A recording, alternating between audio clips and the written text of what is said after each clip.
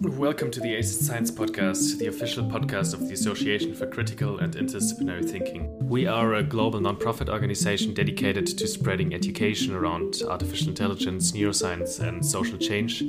In this podcast, we are hoping to provide insightful discussions with young professionals and world-leading researchers alike. I'm your host, Manuel Brenner, and now without any further ado, let's jump right in.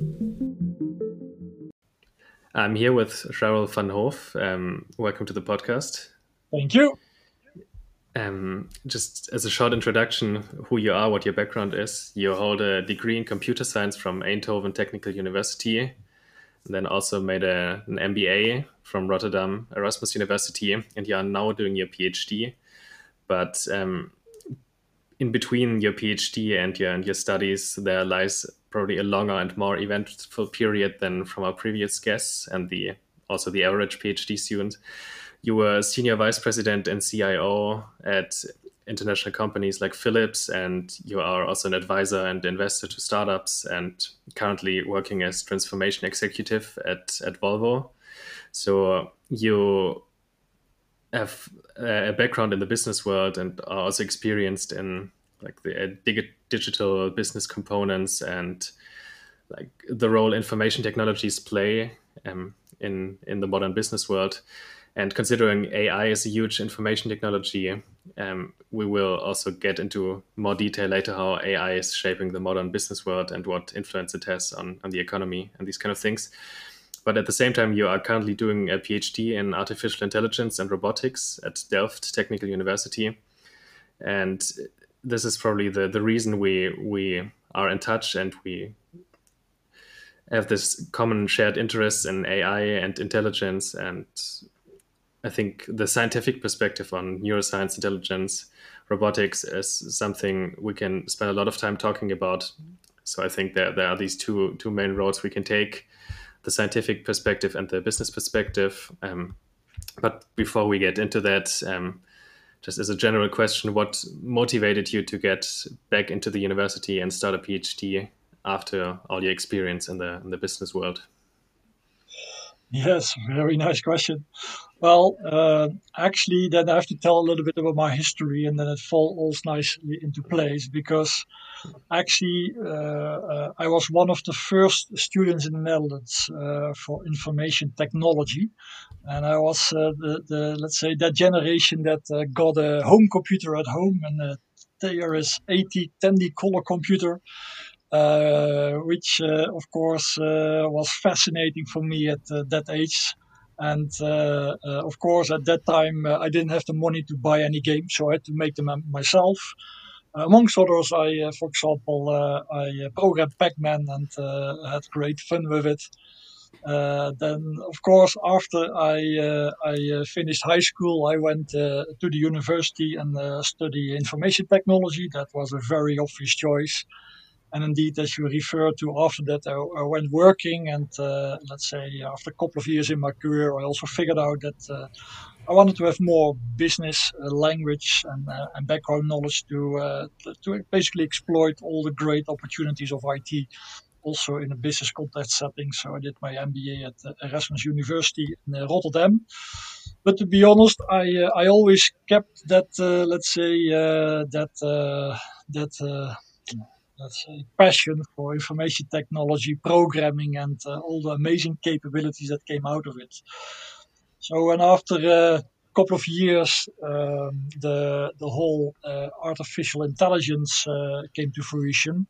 And of course, when I went to university, there was also some form of artificial intelligence, but of course, that didn't contribute too much yet to the world. But in recent years, I saw to my delight that let's say there was a whole new energy coming from this artificial intelligence technology into the world that started to fascinate me. So I started to explore with it, and in my free time figure out basically one of my first neural networks that I programmed was a reinforcement learning to win of course Pac-Man.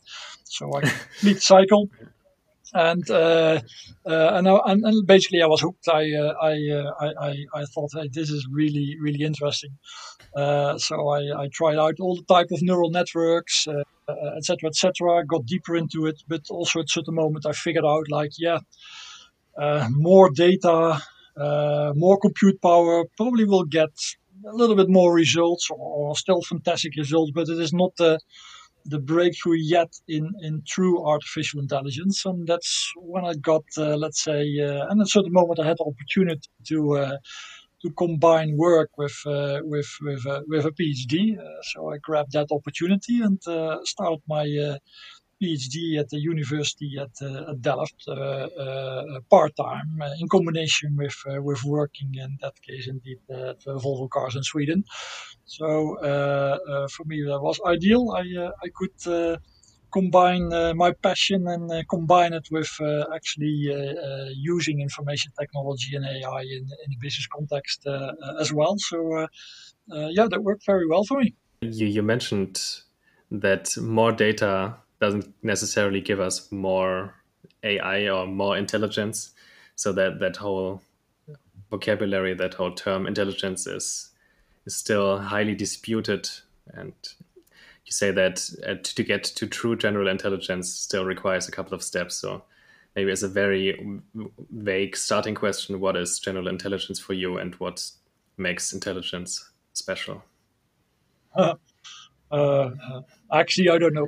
I'll just follow the definitions that I see floating around in the various papers and the various books that I read. What I do know, and basically, let me take the example back to the Pac-Man learning. Of course, when I trained 20, 30, 40, 100 million game screens, I noticed, of course, that Pac-Man was great in clearing the first screen and the second screen, but at the moment I hit the third screen with a new maze, it simply bumped straight into ghosts. And for me, it was clear the algorithm learned to recognize pixels, but had no clue that a ghost actually is dangerous. So Okay. it didn't generalize, I think, is then the terminology in AI that is often used. But I started to figure out that it is not just, there is more to it than just remembering pixels and see the, let's say, yeah, the relationship between pixels. So that caught me, yeah, thinking on, okay, what is it that I need, I want to do more. And of course, like in many technology advances, you look to nature to get your inspiration, and then you get into the wonderful world of neuroscience. And yeah, there I walked into the, let's say, active inference or free energy principles of Carl Friston.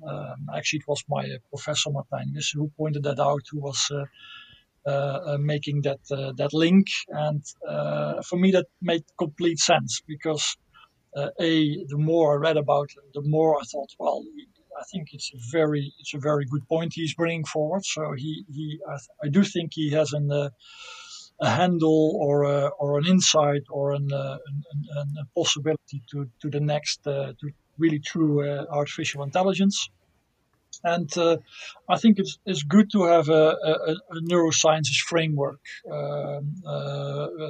as insight of the principles that you apply. So I'm a software architect and of a software engineer, programmer, architect, whatever you want to call it.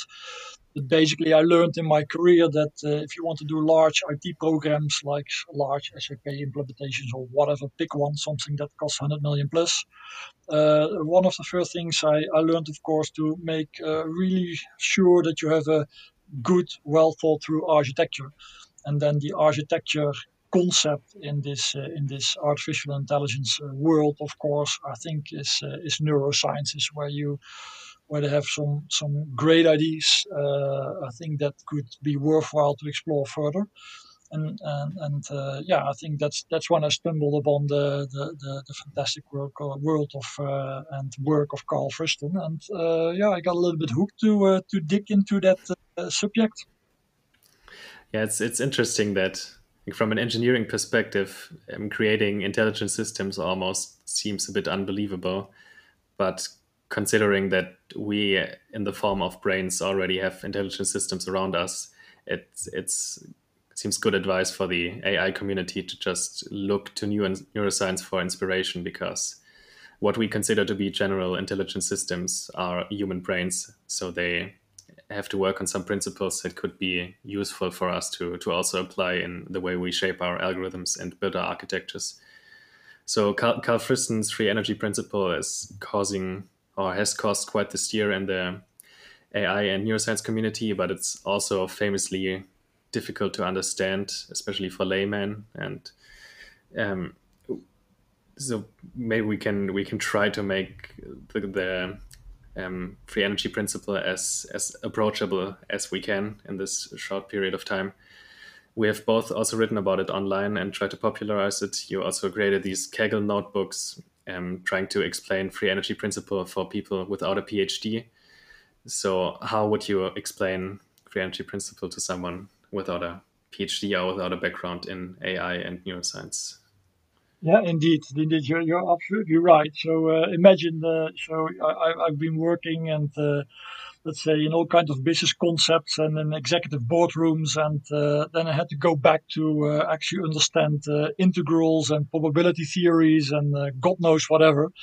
So I can tell you the first times I tried to read these papers, it was quite scary because I actually had no clue at all what was all the math doing over there and why it would be correct. So I had to let's say reintroduce myself to all these type of concepts and learn them again. Partly, of course, I've done somewhere in my past, but I can tell you if you have not been applying all kinds of mathematics the last 20 years, it's not that easy to recall it back. But there's a good thing nowadays that I didn't have when I was studying, and that's called internet and YouTube. So fascinating how much you can learn from simply Googling and, repair your bike until repair your washing machine, but also how to do very difficult integrations.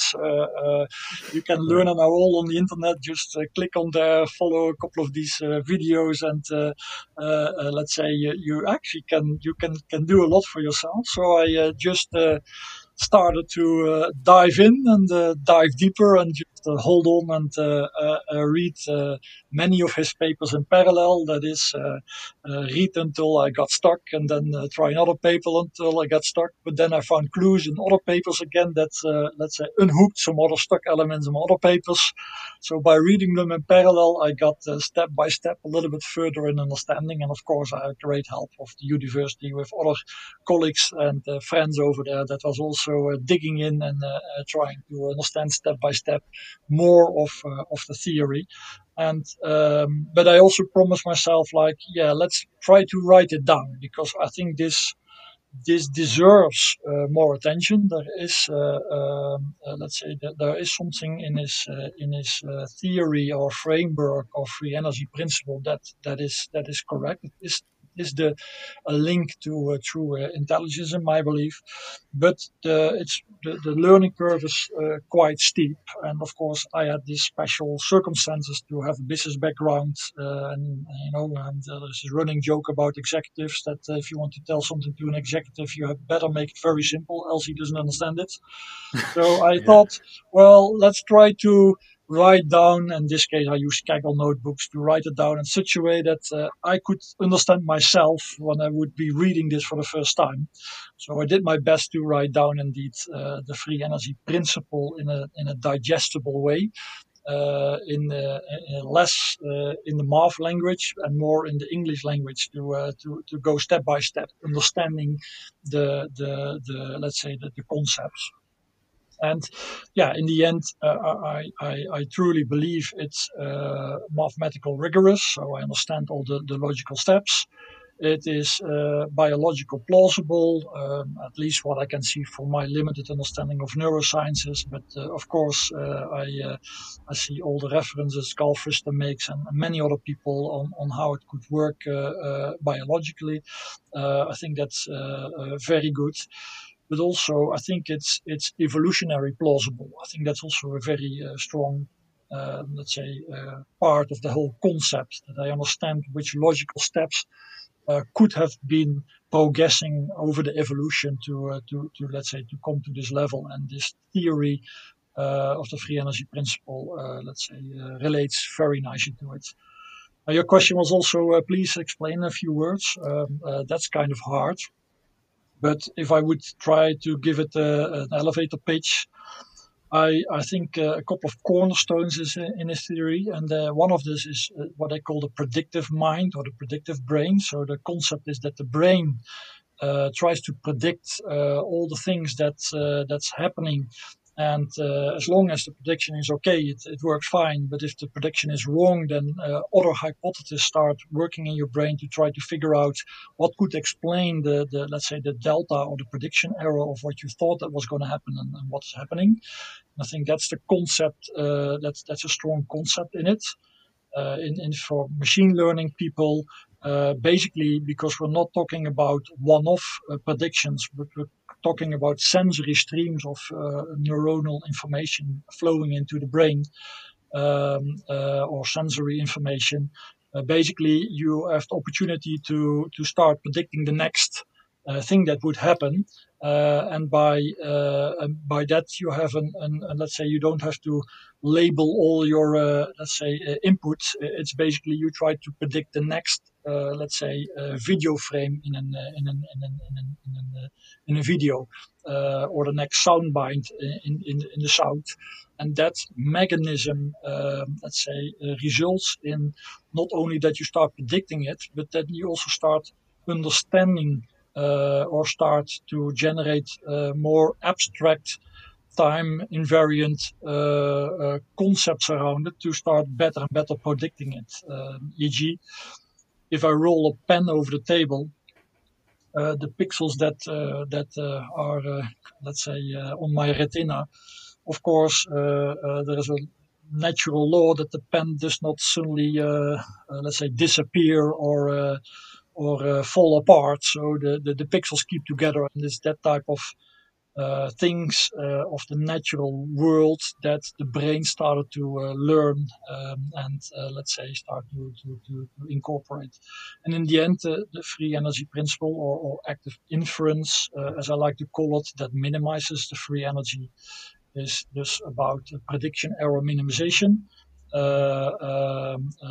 of both, let's say, the sensory inputs and the, let's say, the hidden states that could cause that sensory input.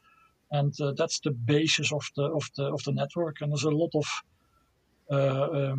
very interesting math behind it. But after you follow all my notebook, it all turns out to a prediction minimization scheme, which is sometimes called also predictive coding. And yeah, it's very interesting to see that it all works. Yeah, I think a crucial cornerstone of the free energy principle is really these the internal models of the world that the brain has, and these implicit assumptions about the way the world is and behaves, and the way the world could develop into the future. And this always necessitates a certain understanding, a certain model within the brain that can understands how light falls, understands how things move, and you can apply that to a lot of different things. And these models can also be hierarchically structured in the sense that you can have, on a very basic level, you can predict the way that the pen rolling over the table is kind of a coherent structure that is moving in a certain way and will look the same way. But you can move certain levels of abstraction up until you can see that the brain implicitly knows that there's something like countries, and then that there's Europe and the world and the universe. So we, as human beings that are constantly getting information from the external world into our brain and have to kind of pass through this information to create a model of the world, we have to can use then these models to understand both the input that we get, but not only leave it like that, but then predict the future state of the world based on this. And you talk about the free energy principle as minimizing this prediction error. There's also this term called surprise with Yeah, relationship to that the free energy is basically a measure of surprise. Can you correct. can you explain a little bit how that fits in together? Yeah, no, exactly. And let's say I was also a little bit puzzled always about why is it called free energy and why do you want to minimize it? I'm Dutch, so my first reaction was it's free. Why do you want to minimize it? Of course, that's not the right connotation. Let's say so. Free energy, if you roughly translate it to surprise, then you're minimizing surprise. Hence, prediction error minimization is the connotation, is then the logic. And that goes back to the point that you make. You start predicting, and the better you predict, the less the surprise. And hence you have prediction errors that flow down to into the, let's say, to the areas in your brain where you receive all the sensory inputs, and upwards or front of your brain goes more and more higher abstraction levels of the interpretation of that sensory data, which is typically also what we see in neural networks. You see first a picture of an elephant, and then the next layer see contours, and then the next layer start to shape a concept of like an elephant, etc., etc. Similar, like let's say that type of concepts sit also in the free energy. Also, what I try to do is every time bridge in my mind and compare it to artificial neural networks, because of course that's a concept more and more, let's say, people understand, and as a rich a group of data scientists and machine learning people, and etc., etc., so people can relate to that framework, and I try to understand what's now exactly the difference between an artificial neural network and a free energy or an active inference network. And indeed, both are hierarchical and etc. etc. But a couple of differences that are interesting to explore. Because, for example, one of the differences, it's called active inference because it's got a component that's important, and it's called action. And a traditional or first round artificial neural network doesn't have that. And I think that part of action is a very important part. Let's say that actually was the starting point or the birthplace of intelligence, with this very simple logic that because very simple, let's say, early beings, ancestral beings. No, that's not the right word, not ancestral, but let's say the beings, very primal beings. Of course, when you have the capability for action, of course, the next thing that you want to do is have an insensible action or a good action that actually improves your chances for survival, and that drove the starting point of let's say the need, the necessity to actually build a model of the world, the generative model we talked about, to start learning that concept. That started to learn the let's say that spiked the need to yeah, to build models of the world to better actually understand the results of your actions. And I think that also correlates very nicely with the work of, and I hope I pronounce his names right, but Georgi Bushaki, which also pitches that idea about, let's say, action being the centerpiece of it all. It's the action perception loop, not the other way around, was his argument. But I think there a number of elements come together, and I'm also fascinated that in the free energy principle, or the active inference concept, that the action part is so prominent in place. Yeah, that action plays such a prominent role because in the free energy principle, you can maybe think about it in terms of you make predictions about the state of the world, and if your prediction is not something you want to see realized, then you can act to make the world actually be that way that you predicted it to be. So it's a way of minimizing surprise in Yep. that equation, is to just do For it by me, there was acting. a indeed for me there was a kind of aha moment. So the concept, if you want to move your arm, it's not an engineering principle that you can start calculating the muscle strength. It's the other way around. You predict that your arm is up, or whatever it is where you want to have your arm to be, and then let's say by moving your arm, you actually start fulfilling your own prediction. That's a little bit the concept behind it. Yeah, and with respect to this inside-out approach that Buseki talks about, it's quite interesting to see that with if you get a fake limb, for example, after an operation, a robot arm basically, that your brain that is just attached to your nerves in your arm, then people will pretty quickly figure out how to operate that arm just based on trial and error, because you don't really need to know from first principle how do you move this arm, but you just the brain is really good at just trying out certain signals and remembering those that led to fruitful action, to useful actions, and those that actually, like in that prediction frame, if there's an action that leads your arm to come up and fulfill the prediction of having the arm actually being up there, then it's successful and it minimizes surprise. So then it's stored as a useful action. And so you can actually make use of the fact that, yeah, you don't need to tell, like, hard code each fake limb based on deep understanding of how the brain codes, but the brain will figure it out on itself, basically. Yep. Yeah, and we tested that at the university in Delft also with robotic arms. And if you see how they move, I vote they move quite naturally. Let's put it that way. So, of course, that this is not a scientific proof, but it looks quite good.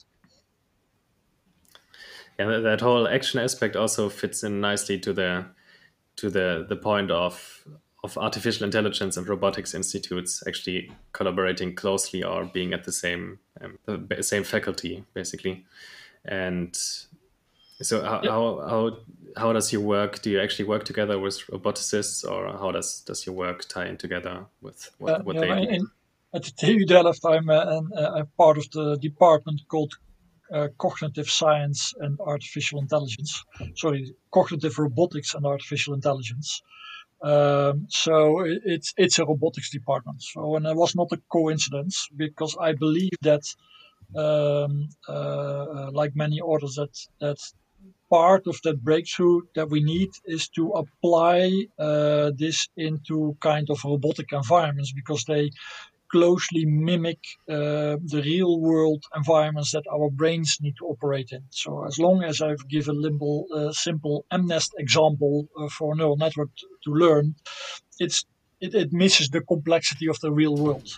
And I think the complexity of the real world is the key also that you need to get a breakthrough in true artificial intelligence. And I can tell you, by the way, I'm also part of a robotic soccer team, and I can tell you there is a there is a there is a vast difference between all the beautiful concepts that you invent on paper or do in a simulator, and then what you see happening in the field. It's vastly different, I can tell you. Yeah, true. I mean, nature didn't have the luxury of having animals just die out.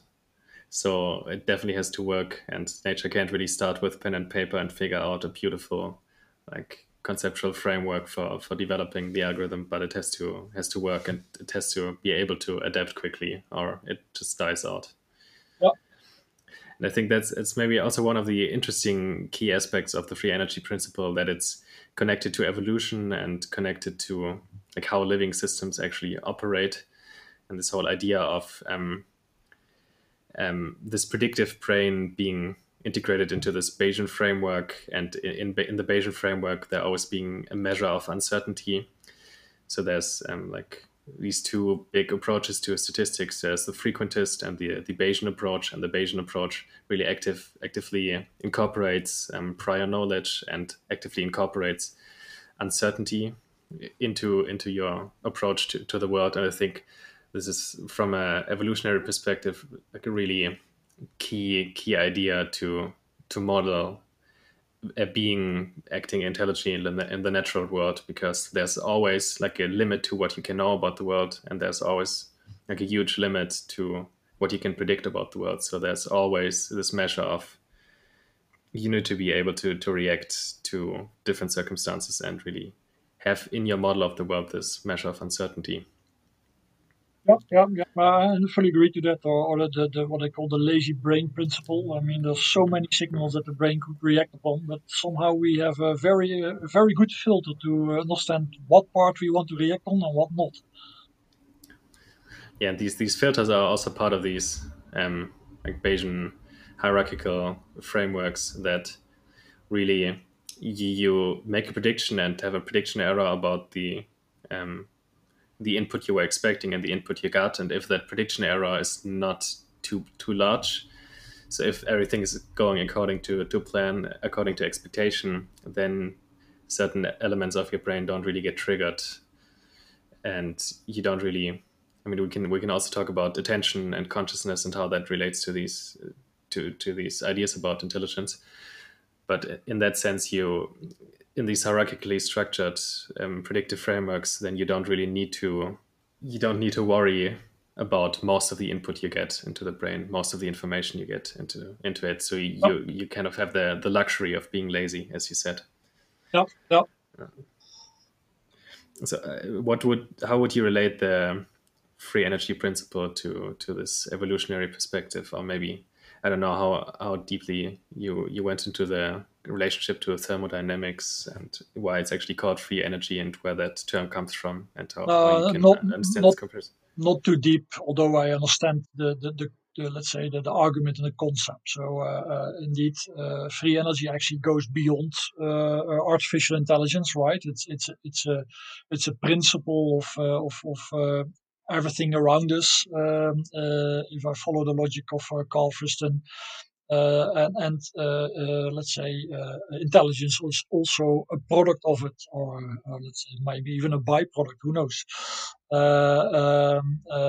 So he has some very interesting podcasts, also done where he explains that. I will not try to repeat his words, but he indeed there is a core. Yeah, this is a sort of mathematical law concept or principle that's at work in a broader picture, and hence also let's say artificial intelligence or intelligence, sorry, is a logical result of it. There, besides the free energy principle, which is kind of the overarching theory, there's also a couple of other really interesting aspects to intelligence.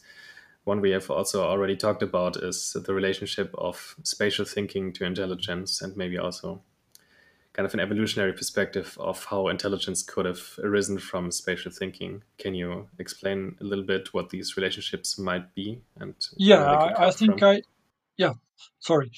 No, I have a concept in my mind, and let's say based upon many papers that I read and also many books, and I think the let's say the storyline is like this, and I think in the book indeed of Buzaski he has written it, but I think it's also mentioned in the book of sorry all the names Barbara Tversky.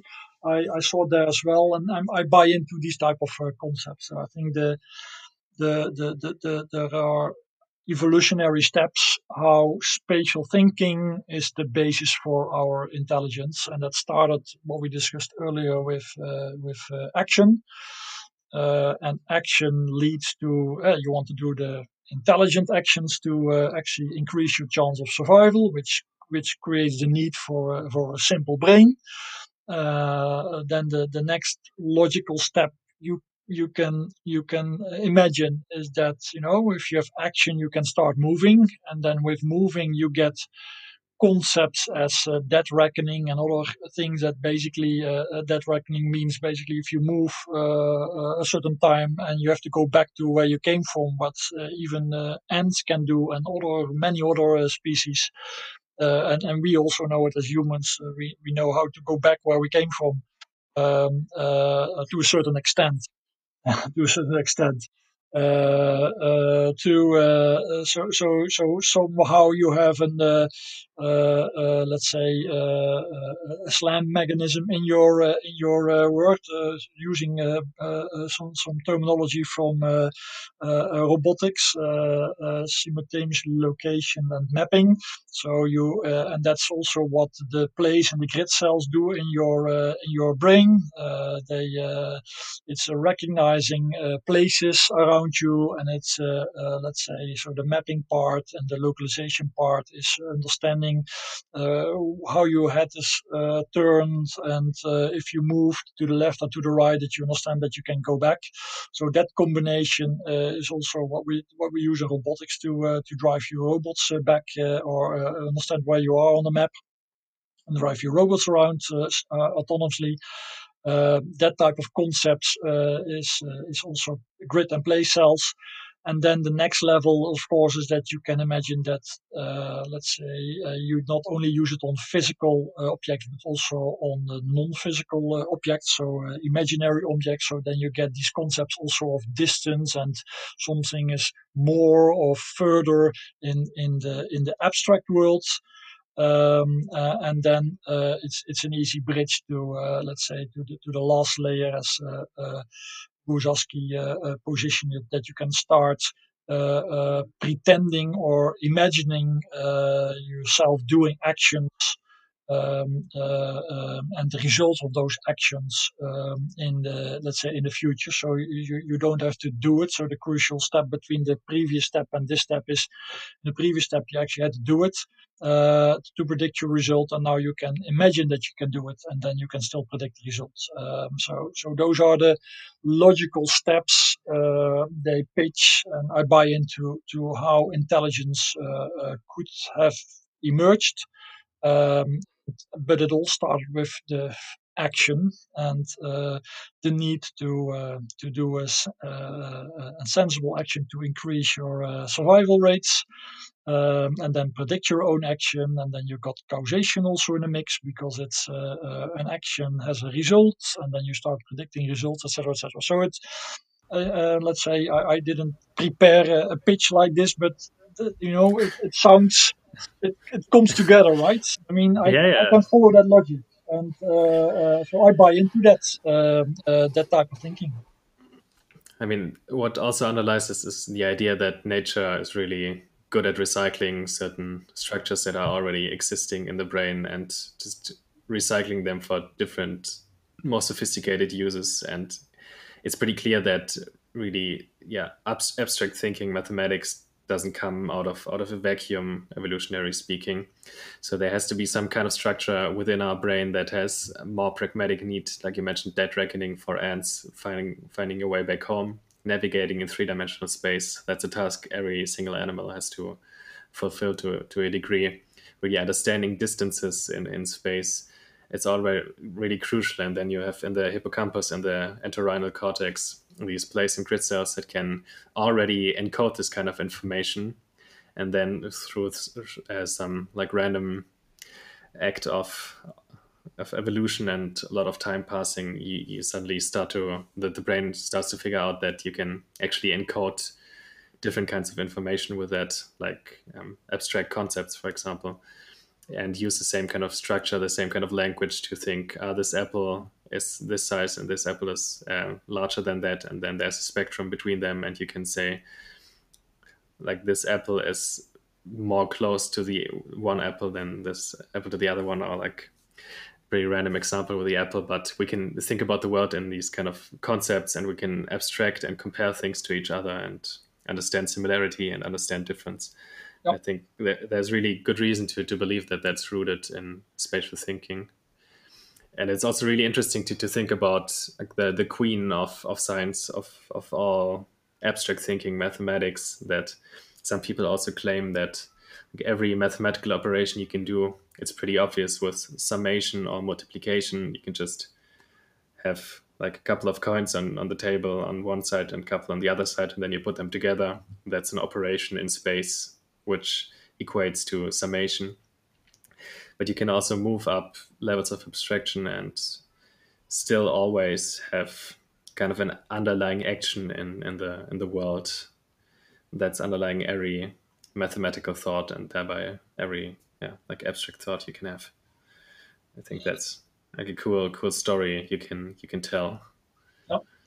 And but also then the other side of the coin, maybe also good to relate to that, because there are some really strong concepts from neuroscience. But if you look at the pragmatic results, I mean, we got daily success stories of artificial neural networks, let's say, making next headlines in breakthroughs. While, of course, with the strong concepts in, let's say, coming from the neurological, let's say, papers, they're still stuck with papers and more difficult math. And that's also why I started to write the free energy without a PhD, because I believe that there are some really strong concepts in there that should more and more people should know about it, and that's why I published on Kaggle also for machine learning and data scientists, in order to stick their nose into it, in the hope that more and more people get interested, and more people start to also marry the concepts of neurosciences with the artificial neural networks. And somewhere there, I believe there hopefully is a next breakthrough to either let's say maybe simplify let's say active inference more back to the basics of a simple neural network, or the other way around, bring some of the neural active inference concepts into the neural networks to actually create a more complex but also more powerful or capable, let's say, capabilities or use cases or results. I think somewhere is an interesting field to further explore, because the way I look at it now, I think that neural networks are a special case of an active inference network. They are, let's say, they are a simplified version, and the active inference brings more richness to it. And we talked about it, about the action part, for example. But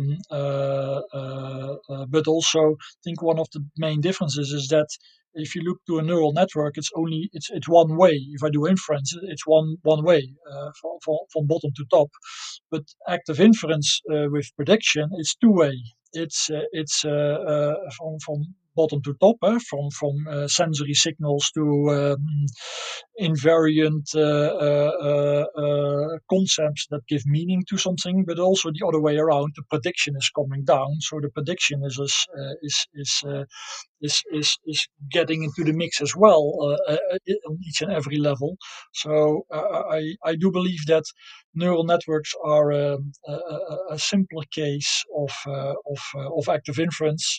Of course, many people can argue with me that I'm, let's say, overseeing things, and that I might be wrong. I might even be, but that's a little bit what I have in my mind. So I'm carefully trying to understand it also through the lens of the success stories of neural networks, and see how active inference might benefit from that, or the other way around. So I think that's also a little bit my pitch for more people to simply go out there, read about active inference, e.g., pick some of your, let's say, publications, Manuel, or my Kaggle notebooks, but start reading about it. I think it's very interesting theory that indeed might hold the key to true artificial intelligence.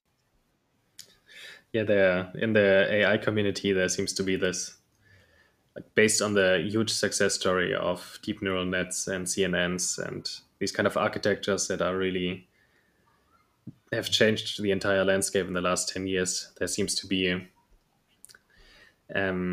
something profoundly lacking behind their basic ideas, the way they can.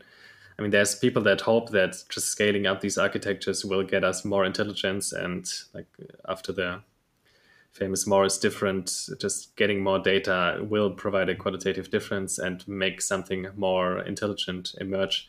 But I think there's, like as you say, there seems to be something substantially lacking behind that, and that needs to be a more, like, maybe we also talked about the danger of following a more principled approach, because principles can sometimes break down in the application cases. And as has already been famously in the first AI winter, where no one believed neural networks could actually work because people showed from principles that they couldn't work, and then just trying it out and engineering them and just training them with a lot of data suddenly seemed to work perfectly well. I think there also always needs to be this trade-off, but I think, like, especially looking at neuroscience, as you say, and looking how could the brain work, like what are the principles human intelligence works on, and really look at that and be inspired to think how can we change the architectures that we program every day and that are starting to really shape our civilization as well. Yeah, and the core of active inference is a dynamic system. So it's motion, inertia, or whatever you want to call it. That's let's say if I make a link to neural networks, that's part of a neuron. And I think that's important because the world and our brains, of course, are intelligent because they start to understand the world, but the world around us is shaped on spatial and temporal, let's say, truths. And the fact that active inference has that on board in its native design, in the core, let's say, I think it's an important argument why indeed this could be the, let's say, next leap into true artificial intelligence. Hmm. How far do you think we are away from getting these kind of true or more general intelligence? My opinion, I still think we're far away. We just start to unveil little parts of it, and I don't believe that there will be let's say sudden breakthrough that tomorrow there is something, or next year, or coming years, or whatever, decades. I think we're still, let's say, far away from detecting it, and maybe it's a good thing. Yeah, maybe. I think there might be this interesting correlation between how strongly people look at the brain and at neuroscience for inspiration. Because if you are in the world of deep neural networks and see how well they work, I think it's easy to get kind of maybe a bit arrogant, even with like in your faith in how much these architectures can achieve and how close we are to general AI. But if you look at the brain and we really see how little we understand of the brain, how we don't even know the basic coding principles, how to really extract the necessary information from fMRI data, from EEG data, from spike trains. I mean, there's a lot we know, but we Yeah, don't really have a big kind of vision of what's going on there, and we are really very far away from understanding our own intelligence. So that's also my intuition, but I think that's something that's not really coming from the AI side, but more from the neuroscience perspective. It gives a certain humbleness to what we are doing. yeah, indeed, and I also believe, to your remark, that empirical results will drive us forward. I don't believe that more difficult math formulations will help us. I think we are probably looking towards, the same way that neural networks were born, in the sense that it was the practical results, and the math needed to follow, and I still think we're falling short in even the correct mathematical language that we need to try to express what's actually happening in a neural network, and that's even a simple, concept compared to what a full hierarchical dynamical system like active inference is proposing. So I do believe that indeed empirical results are the next step.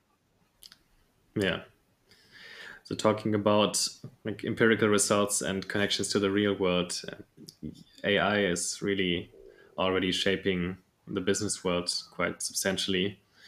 And maybe as a general question, based on your experiences also working in these big companies and having to react to advances in technology and also seeing the opportunities behind that, how is AI and big data kind of shaping the business strategy at the moment and how businesses operate?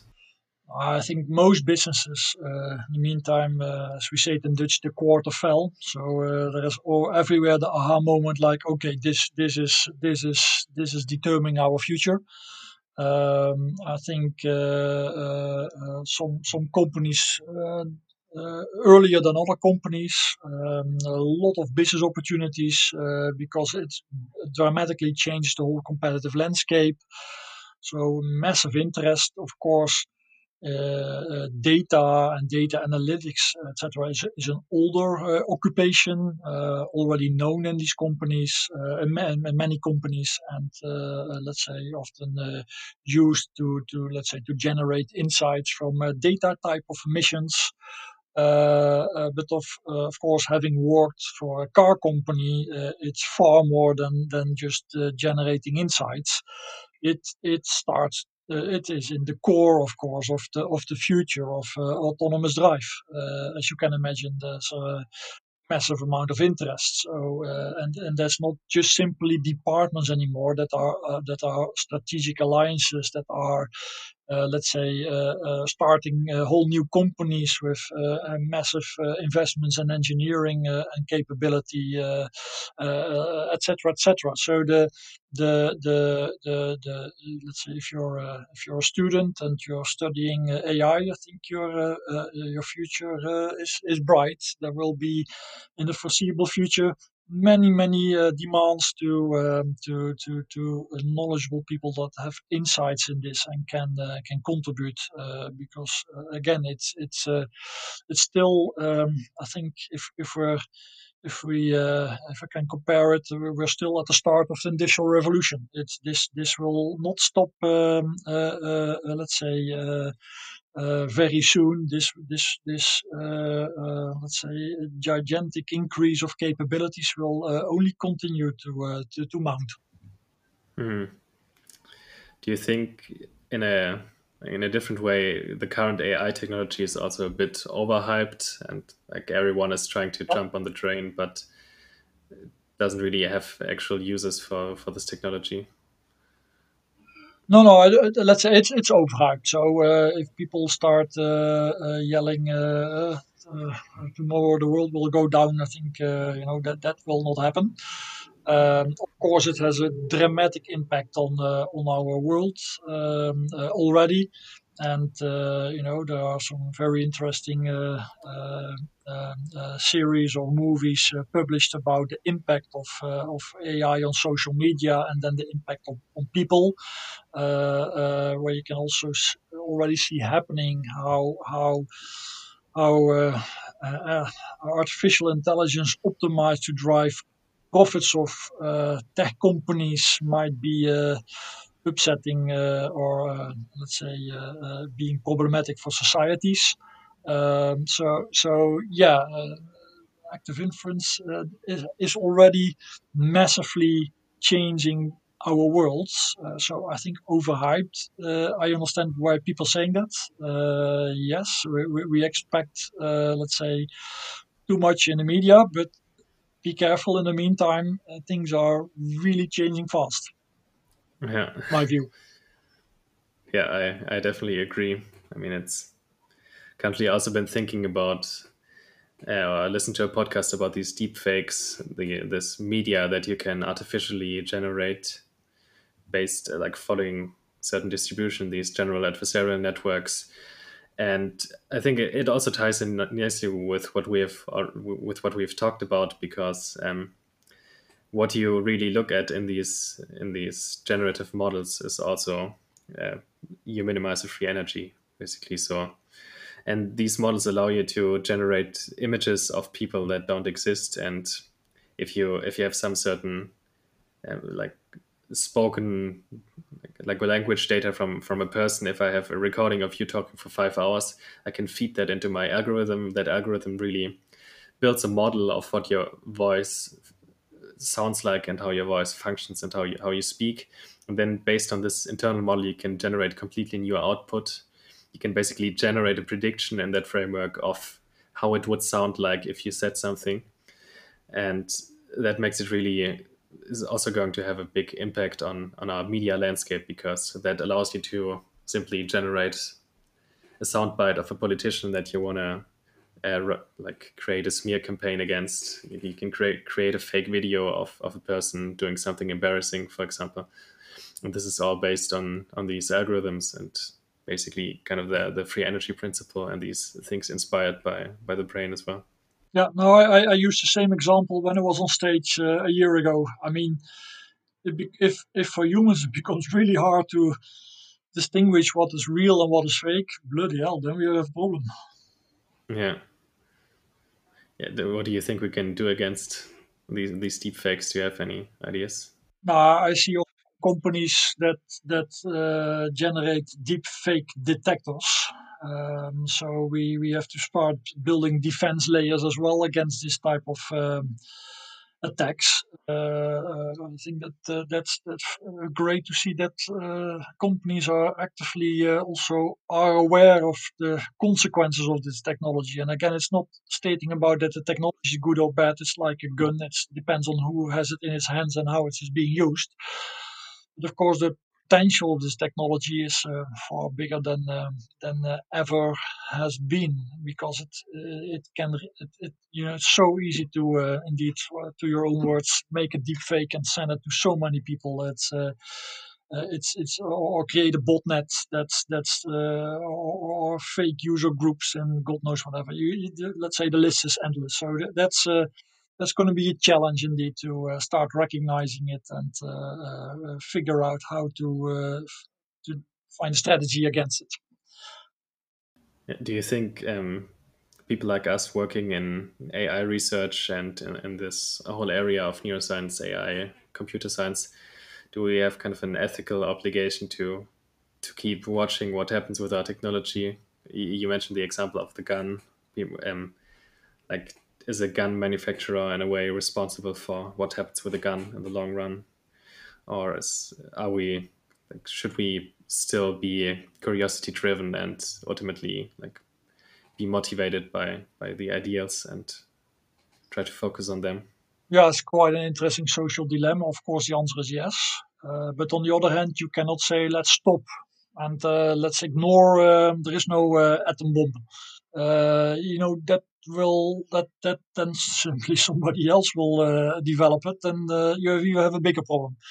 I think let's say you have to be conscious about it. You have to think, and agree to some measures. And I do believe with atomic weapons that could kill the planet, and we are as human race sensible enough not to use them.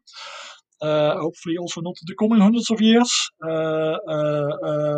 But yeah, I'm pretty sure for AI, we'll also figure out a mechanism what we should do. And then there's all kind of movements, many forums, responsible EI, ethical EI, all kind of concepts are being developed. I think especially Europe is pressing forward, but also the US, etc. So I do believe that of course we still have to grapple with this topic, but it doesn't help to put your head into the sand and then just hope it goes away. That is not. Yeah, that's very true. I mean, you already talked a bit about how you got into the like the mathematics and the field again after taking a longer break of mathematics and these kind of topics. Is there anything you can like specifically recommend to people new to the field and wanting to get into AI research, wanting to get into data science, wanting to educate themselves about the topic, like where to start, what to read, what to look at? Oh yeah, absolutely. And as I said before, on the internet is also the beautiful forum where there's many and useful information that can get you started. I would argue just start and start, programming your first neural network. Just experience it and by that internalize it. it really means. Go to Kaggle and you'll find many starter courses to get started in the neural networks and just start trying it out for yourself. It's not that hard. Frameworks like when you at the start a couple of years ago you almost needed a PhD in TensorFlow to actually understand it. Now it's not needed anymore. Keras is integrated in TensorFlow. Even I can do it, so you can do it as well. I would argue it's quite straightforward to try and build a couple of networks. Try the Hello World MNIST for starters. Do a reinforcement learning by trying out to win a simple Atari game.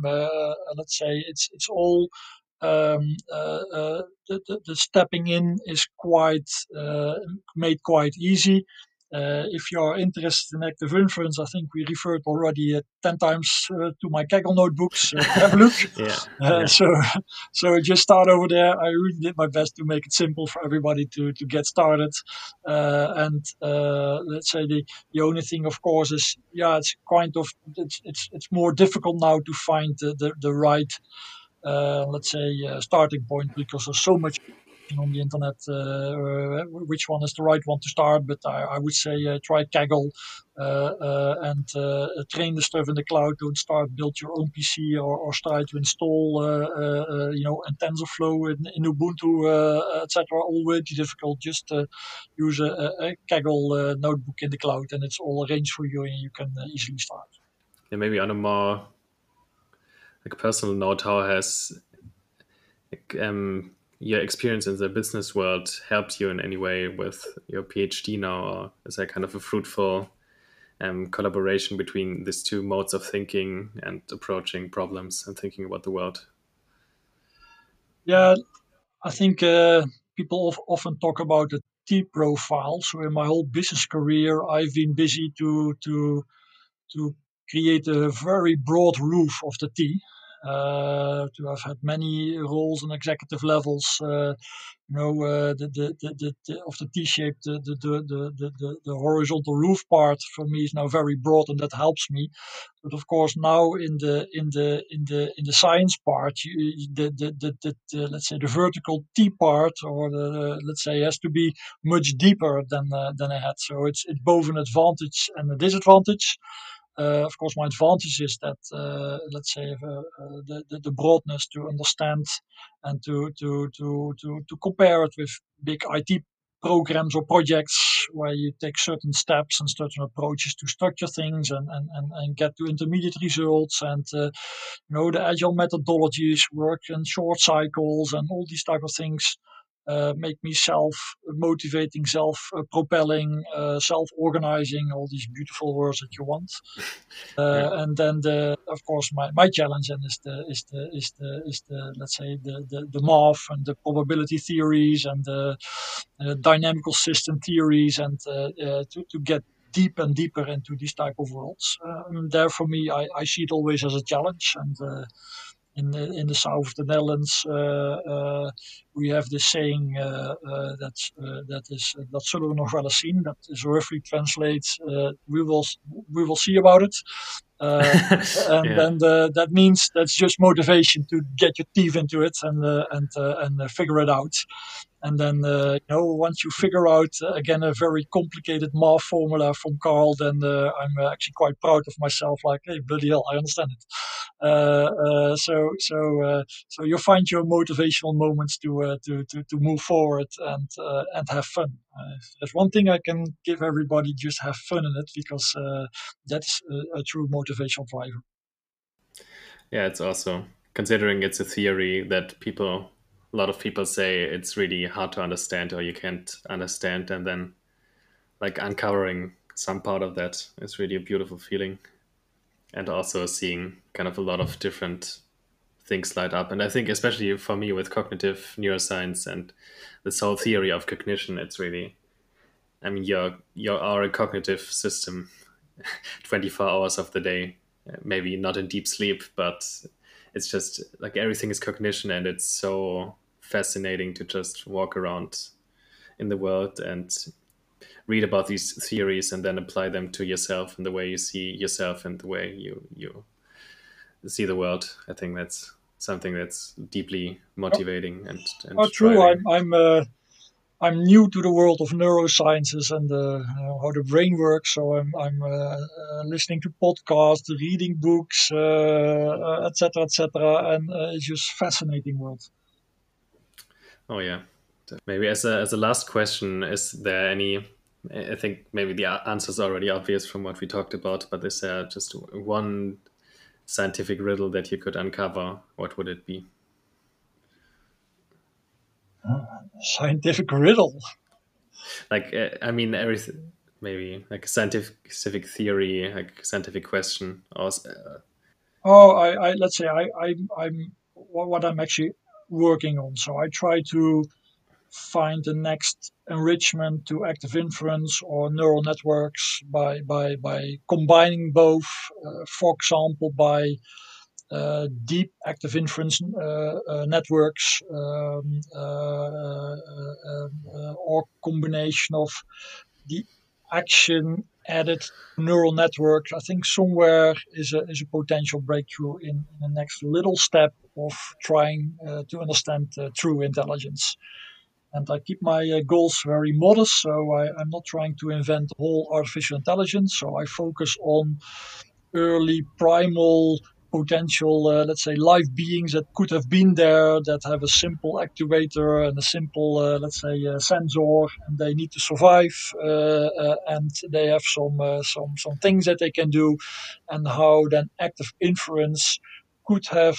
Let's say, contributed to the birth of repeatable instincts towards intelligence, and if I can contribute somewhere in that domain by applying active inference in a robotic type of setting, I would be most happy. okay, yeah, that I definitely wish you best of luck with that, and thanks a lot for coming on the podcast. It's really enjoyed our conversation. Thank you for asking me. Really enjoyed it.